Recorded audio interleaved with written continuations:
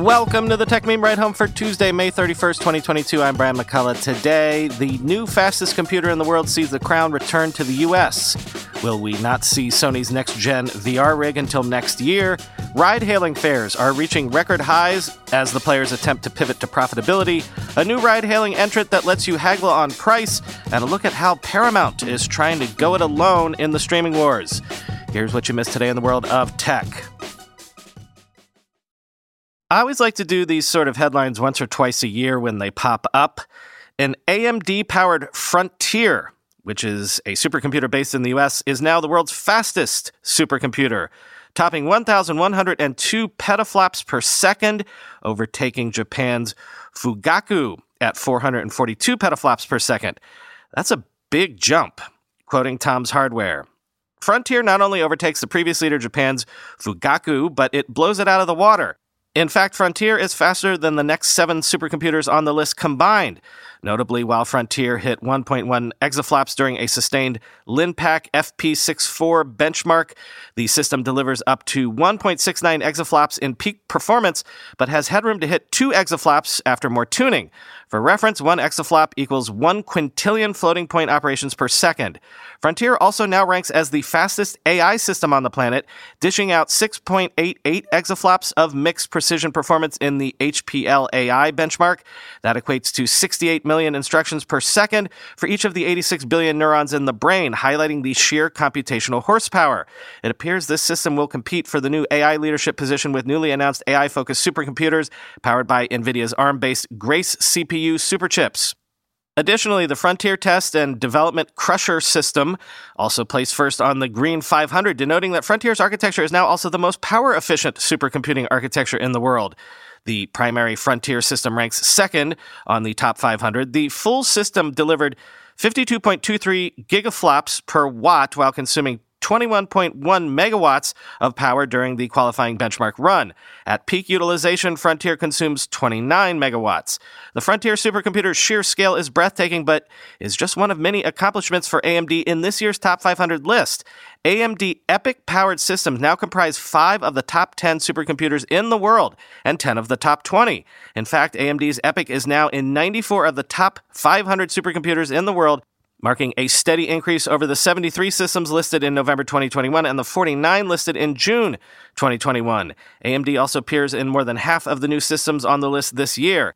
Intel CPUs still populate most systems on the top 500, while NVIDIA GPUs also continue as the dominant accelerator, end quote.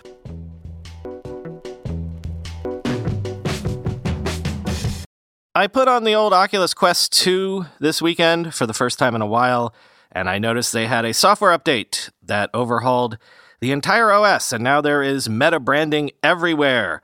Oculus as a brand is definitely gone, even though I don't know how I'm going to stop saying that name. Somewhat related, Ming-Chi Kuo says Sony will begin mass-producing its PSVR 2 headset in the second half of this year, ahead of a possible launch in Q1 of 2023, depending on the state of flagship game titles, quoting Upload VR. During a recent business briefing to investors, Sony revealed PSVR 2 will launch with 20-plus major first-party titles and third-party titles. A sneak peek of at least some of these games will be shown in the State of Play presentation next week. Kuo isn't the first analyst to suggest PSVR 2 won't launch this year. Last month, Ross Young, CEO of Display Supply Chain Consultants, tweeted that both Apple and Sony's VR products were delayed to 2023. Young told us Sony will only have a very limited supply by year's end, so any serious launch would have to happen in 2023. In late February, YouTube channel PSVR Without Parole claimed to have sources for PSVR 2's launch window being Q1 2023. Sony hasn't yet officially announced a release window for PSVR 2, but opened signups in February to be notified when pre-orders launch. As such, we can't be sure whether there is truly a delay or if 2023 was Sony's plan all along, end quote.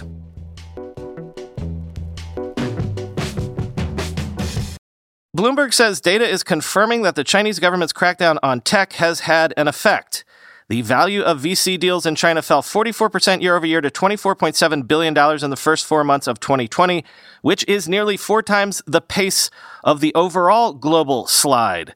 Quote, The value of venture deals in the country tumbled 44% to $24.7 billion in the first 4 months of the year, compared with a year earlier, according to data from the research firm Preqin.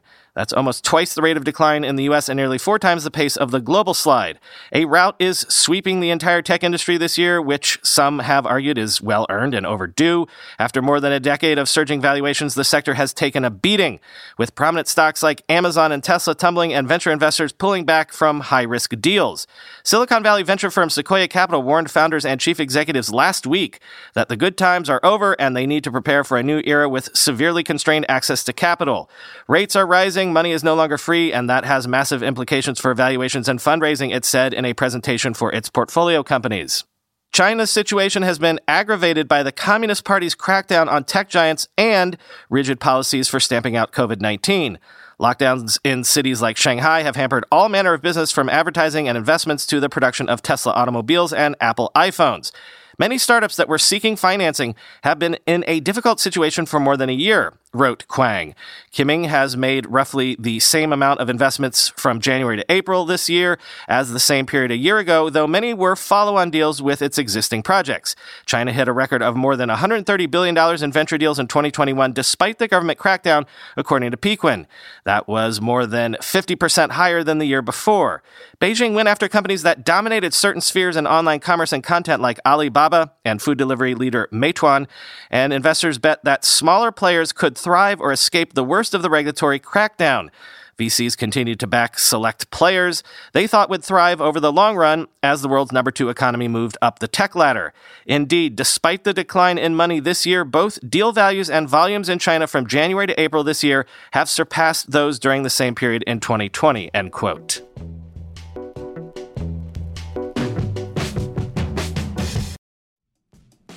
When you go through airport security, there's one line where the TSA agent checks your ID and another line where a machine scans your bag.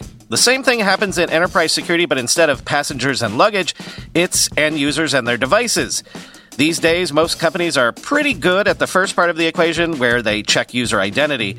But user devices can roll right through authentication without getting inspected at all. In fact, 47% of companies allow unmanaged, untrusted devices to access their data. That means an employee can log in from a laptop that has its firewall turned off and hasn't been updated in 6 months. Or worse, that laptop might belong to a bad actor using employee credentials. Kolide finally solves the device trust problem. Kolide ensures that no device can log into your Okta-protected apps unless it passes your security checks. Plus, you can use Kolide on devices without MDM, like your Linux fleet, contractor devices, and every BYOD phone and laptop in your company. Visit kolide.com/ride to watch a demo and see how it all works. That's KOLIDE.com/ride, kolide.com/ride. I'm going to a big AI startup demo day here in the city tomorrow, and I will 100% be decked out in Mack Weldon clothing. Why? Well, Mack Weldon makes timeless apparel with modern performance fabrics for guys who want to look and feel sharp without sacrificing comfort. Mack Weldon clothes are designed to fit your style and the demands of modern life. They look like regular clothes, but feel like the latest in modern comfort. They're the go-to choice for guys who want to look great without even trying. Breathable underwear that keeps you cool, dry, and comfy all day. That's their AirKnit underwear. Crazy, comfortable, but elevated sweatpants, the Ace collection. An upgraded classic polo with antimicrobial silver threads, the Silver Peak polo. That's my personal fave. And ultra-soft antimicrobial tees for when you need to stay fresh longer. Their silver crewneck t-shirt. Get timeless looks with modern comfort from Mack Weldon. Go to MackWeldon.com and get 20% off your first order with promo code RIDE. That's MackWeldon.com, promo code RIDE. And the long-anticipated end of subsidized rides is here. According to Yipit data, the average Uber and Lyft fares in the U.S. hit a record high in April as they drew around 20% fewer riders and 35% fewer trips in Q1 2022 compared to Q1 2019, quoting the Wall Street Journal. The ride-hailing companies expected the labor shortage they were experiencing to normalize after states phased out pandemic-driven unemployment benefits last year, but demand for drivers continues to outpace supply. The situation has analysts and investors asking how big the ride-hailing market is and whether Uber and Lyft can operate without losing money. To combat the stubborn set of challenges, the companies are bringing back ride pooling, picking up multiple passengers who want to save money by paying only part of the fare. Ride pooling was suspended during the health crisis. To deepen its pool of on-demand drivers, Uber has joined forces with its once sworn enemies, taxis. Lyft said it would hand out bigger bonuses to drivers. Meanwhile, both companies are cutting costs by restricting hiring and spending. Our near-term action plan will be focused on accelerating profits. Whether we like it or not, that's the ticket to entry in today's market, Lyft President John Zimmer wrote in a Tuesday memo to staff viewed by the Wall Street Journal. Lyft's shares have fallen more than 65% in the past year, Uber's more than 50%, while the NASDAQ Composite Index has slid less than 20%. Average U.S. fares reached a new high in April, more than 35% above where they were before COVID-19, according to Yipit data, end quote.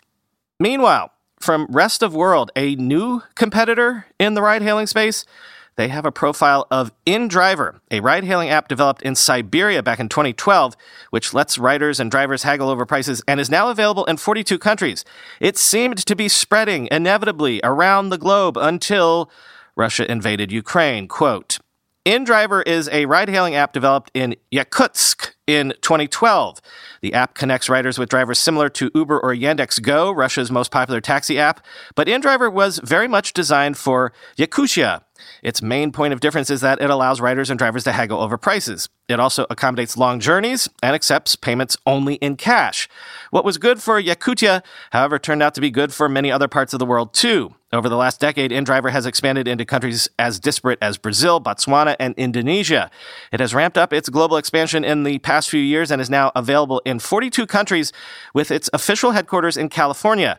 According to Data AI, it was the world's second most frequently downloaded ride-hailing app after Uber in 2021-2022. In 2021, InDriver announced that it had achieved unicorn status with a valuation of $1.23 billion following a funding round of $150 million earlier that year, and seems set to continue its rollout into new locations around the world, including plans to expand into Australia. In February, Rest of World traveled to Yakutsk to visit the company's flagship office and speak to some of its team about its ongoing expansion. It seemed that nothing could hold back the company's rise from a local Russian service to a truly global rideshare competitor. Then, less than an hour after Alexander Pavlov, InDriver's chief mobile hub officer, spoke with Rest of World about the company's future plans, the news broke. Russia had invaded Ukraine. The company claims that InDriver's model isn't just more fair to riders, but also to the drivers who work on the platform. While ride-hailing platforms like Uber can take more than 25% of a passenger's payment and use algorithmically deduced surge pricing, InDriver's commission averages at 9.5% around the world. In its native Yakutsk, drivers get a privileged rate and only pay 6% commissions to the platform. But the platform's defining difference is the haggling model. Unlike Uber and Yandex.Go, which deduce fares based on factors including distance, travel time, and demand, InDriver users propose a price and settle it with their individual driver. InDriver made 2 attempts to launch in places where haggling is not part of the culture, Moscow and New York at the end of 2018. In both places, the company decided to stress another selling point, middle and long-distance journeys. In Moscow's case, this mostly means trips to one of the city's 4 airports. In New York, InDriver also tried to introduce credit card payments for the first time, but that was largely a failure due to a high volume of card fraud the company was not prepared for. But back in Yakutsk, Pavlov insists that InDriver would return to the city. By the time of publication, InDriver had around 1.5 million drivers across 42 countries, with plans to expand into more locations, again, including Australia, end quote. The founders of the company have denounced the war in Ukraine and trumpet the fact that while the app has taken off in places like Mexico, only 7% of its business these days is still back in Russia. InDriver recently went live in Lebanon and Jamaica. No word on if they are considering making another run at the U.S. market in the near term. Finally today, a profile of Paramount. 3 years into its streaming shift, an underdog choosing to continue alone as Netflix and Disney and others dominate, and other streamers of similar size cut deals, quoting the New York Times. In January, the board of Paramount, including Sherry Redstone, the company's chair, met with a group of bankers to get an update on the media industry and to hear about potential deals that might help the company better compete with streaming giants like Netflix and Disney. The bankers from Goldman Sachs and LionTree came with many deal ideas, according to 4 people with knowledge of the meeting. The most logical one, the banker said, was combining some parts of Paramount, which owns networks like Nickelodeon and MTV and the Paramount Plus streaming service, with those owned by Comcast, the cable giant that owns NBC Universal and the Peacock streaming service. The 2 companies already have a streaming joint venture in Europe, but in the end, the board, Ms. Redstone, and Bob Bakish, the company's chief executive, did not feel compelled to pursue any of the combinations. They would continue to zig while Hollywood zagged. That is, Paramount, with its collection of streaming services including Pluto TV and Showtime in addition to Paramount Plus, would keep going it alone. The fast rise of streaming has reshaped the media industry in just a few years as companies have felt pressured to spend billions on new TV shows and movies to attract enough subscribers to compete with the industry's giants. MGM, the famed movie studio, sold to Amazon, and Discovery combined with Warner Media, the film and TV giant behind Game of Thrones and Succession. Not Paramount. Since the company was created from the merger of Viacom and CBS 3 years ago, it hasn't sought another big deal. Instead, the company has been trying to build its own profitable streaming business before the flow of cash from traditional TV, still its big moneymaker, runs dry. Rich Greenfield, a co-founder and analyst at Lightshed Partners, a research firm, is skeptical that Paramount can survive on its own. Paramount's streaming business is growing quickly, but it's still not profitable, Mr. Greenfield said, and much of the audience for Paramount's signature content, think MTV and Nickelodeon, has shifted to new media platforms like TikTok and Instagram. I don't think there's anybody who believes that in 5 years this company won't either have bought other things or become part of something larger, Mr. Greenfield said. It's eat or be eaten time, end quote. Mr. Bakish said that competitors like Netflix, which he cheekily calls legacy streamers, are now only coming around to the importance of the revenue strategies Paramount has embraced for years, including advertising. The box office, another traditional business largely eschewed by Netflix, is another example, Mr. Bakish said. Top Gun: Maverick is on pace to generate $150 million in ticket sales during its opening weekend, but in an exception to most movies produced by the studio, it won't appear on Paramount Plus within the typical 45-day window. Still, some experts think Paramount's strategy is sound. Brett Feldman, an analyst for Goldman Sachs, said that the global market for streaming subscribers is far bigger than the audience for pay TV subscribers. Paramount Plus added 6.8 million subscribers in the first quarter of 2022. Mr. Feldman is in the minority of analysts who have a buy on Paramount. Not everybody pays for cable, especially outside the U.S., Mr. Feldman said. Most people have an internet connection or cell phone to stream video, end quote. Paramount got a recent vote of confidence this month from Berkshire Hathaway, the holding company run by the billionaire Warren Buffett. Berkshire Hathaway said in a filing that it had amassed a $2.6 billion stake in Paramount. Berkshire Hathaway did not explain its rationale for investing in Paramount, and the company declined to grant an interview to The Times. But the news caused Paramount's shares to spike 15%, end quote.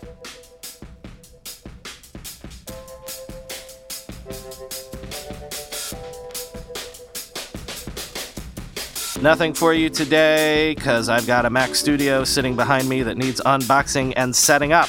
Talk to you tomorrow.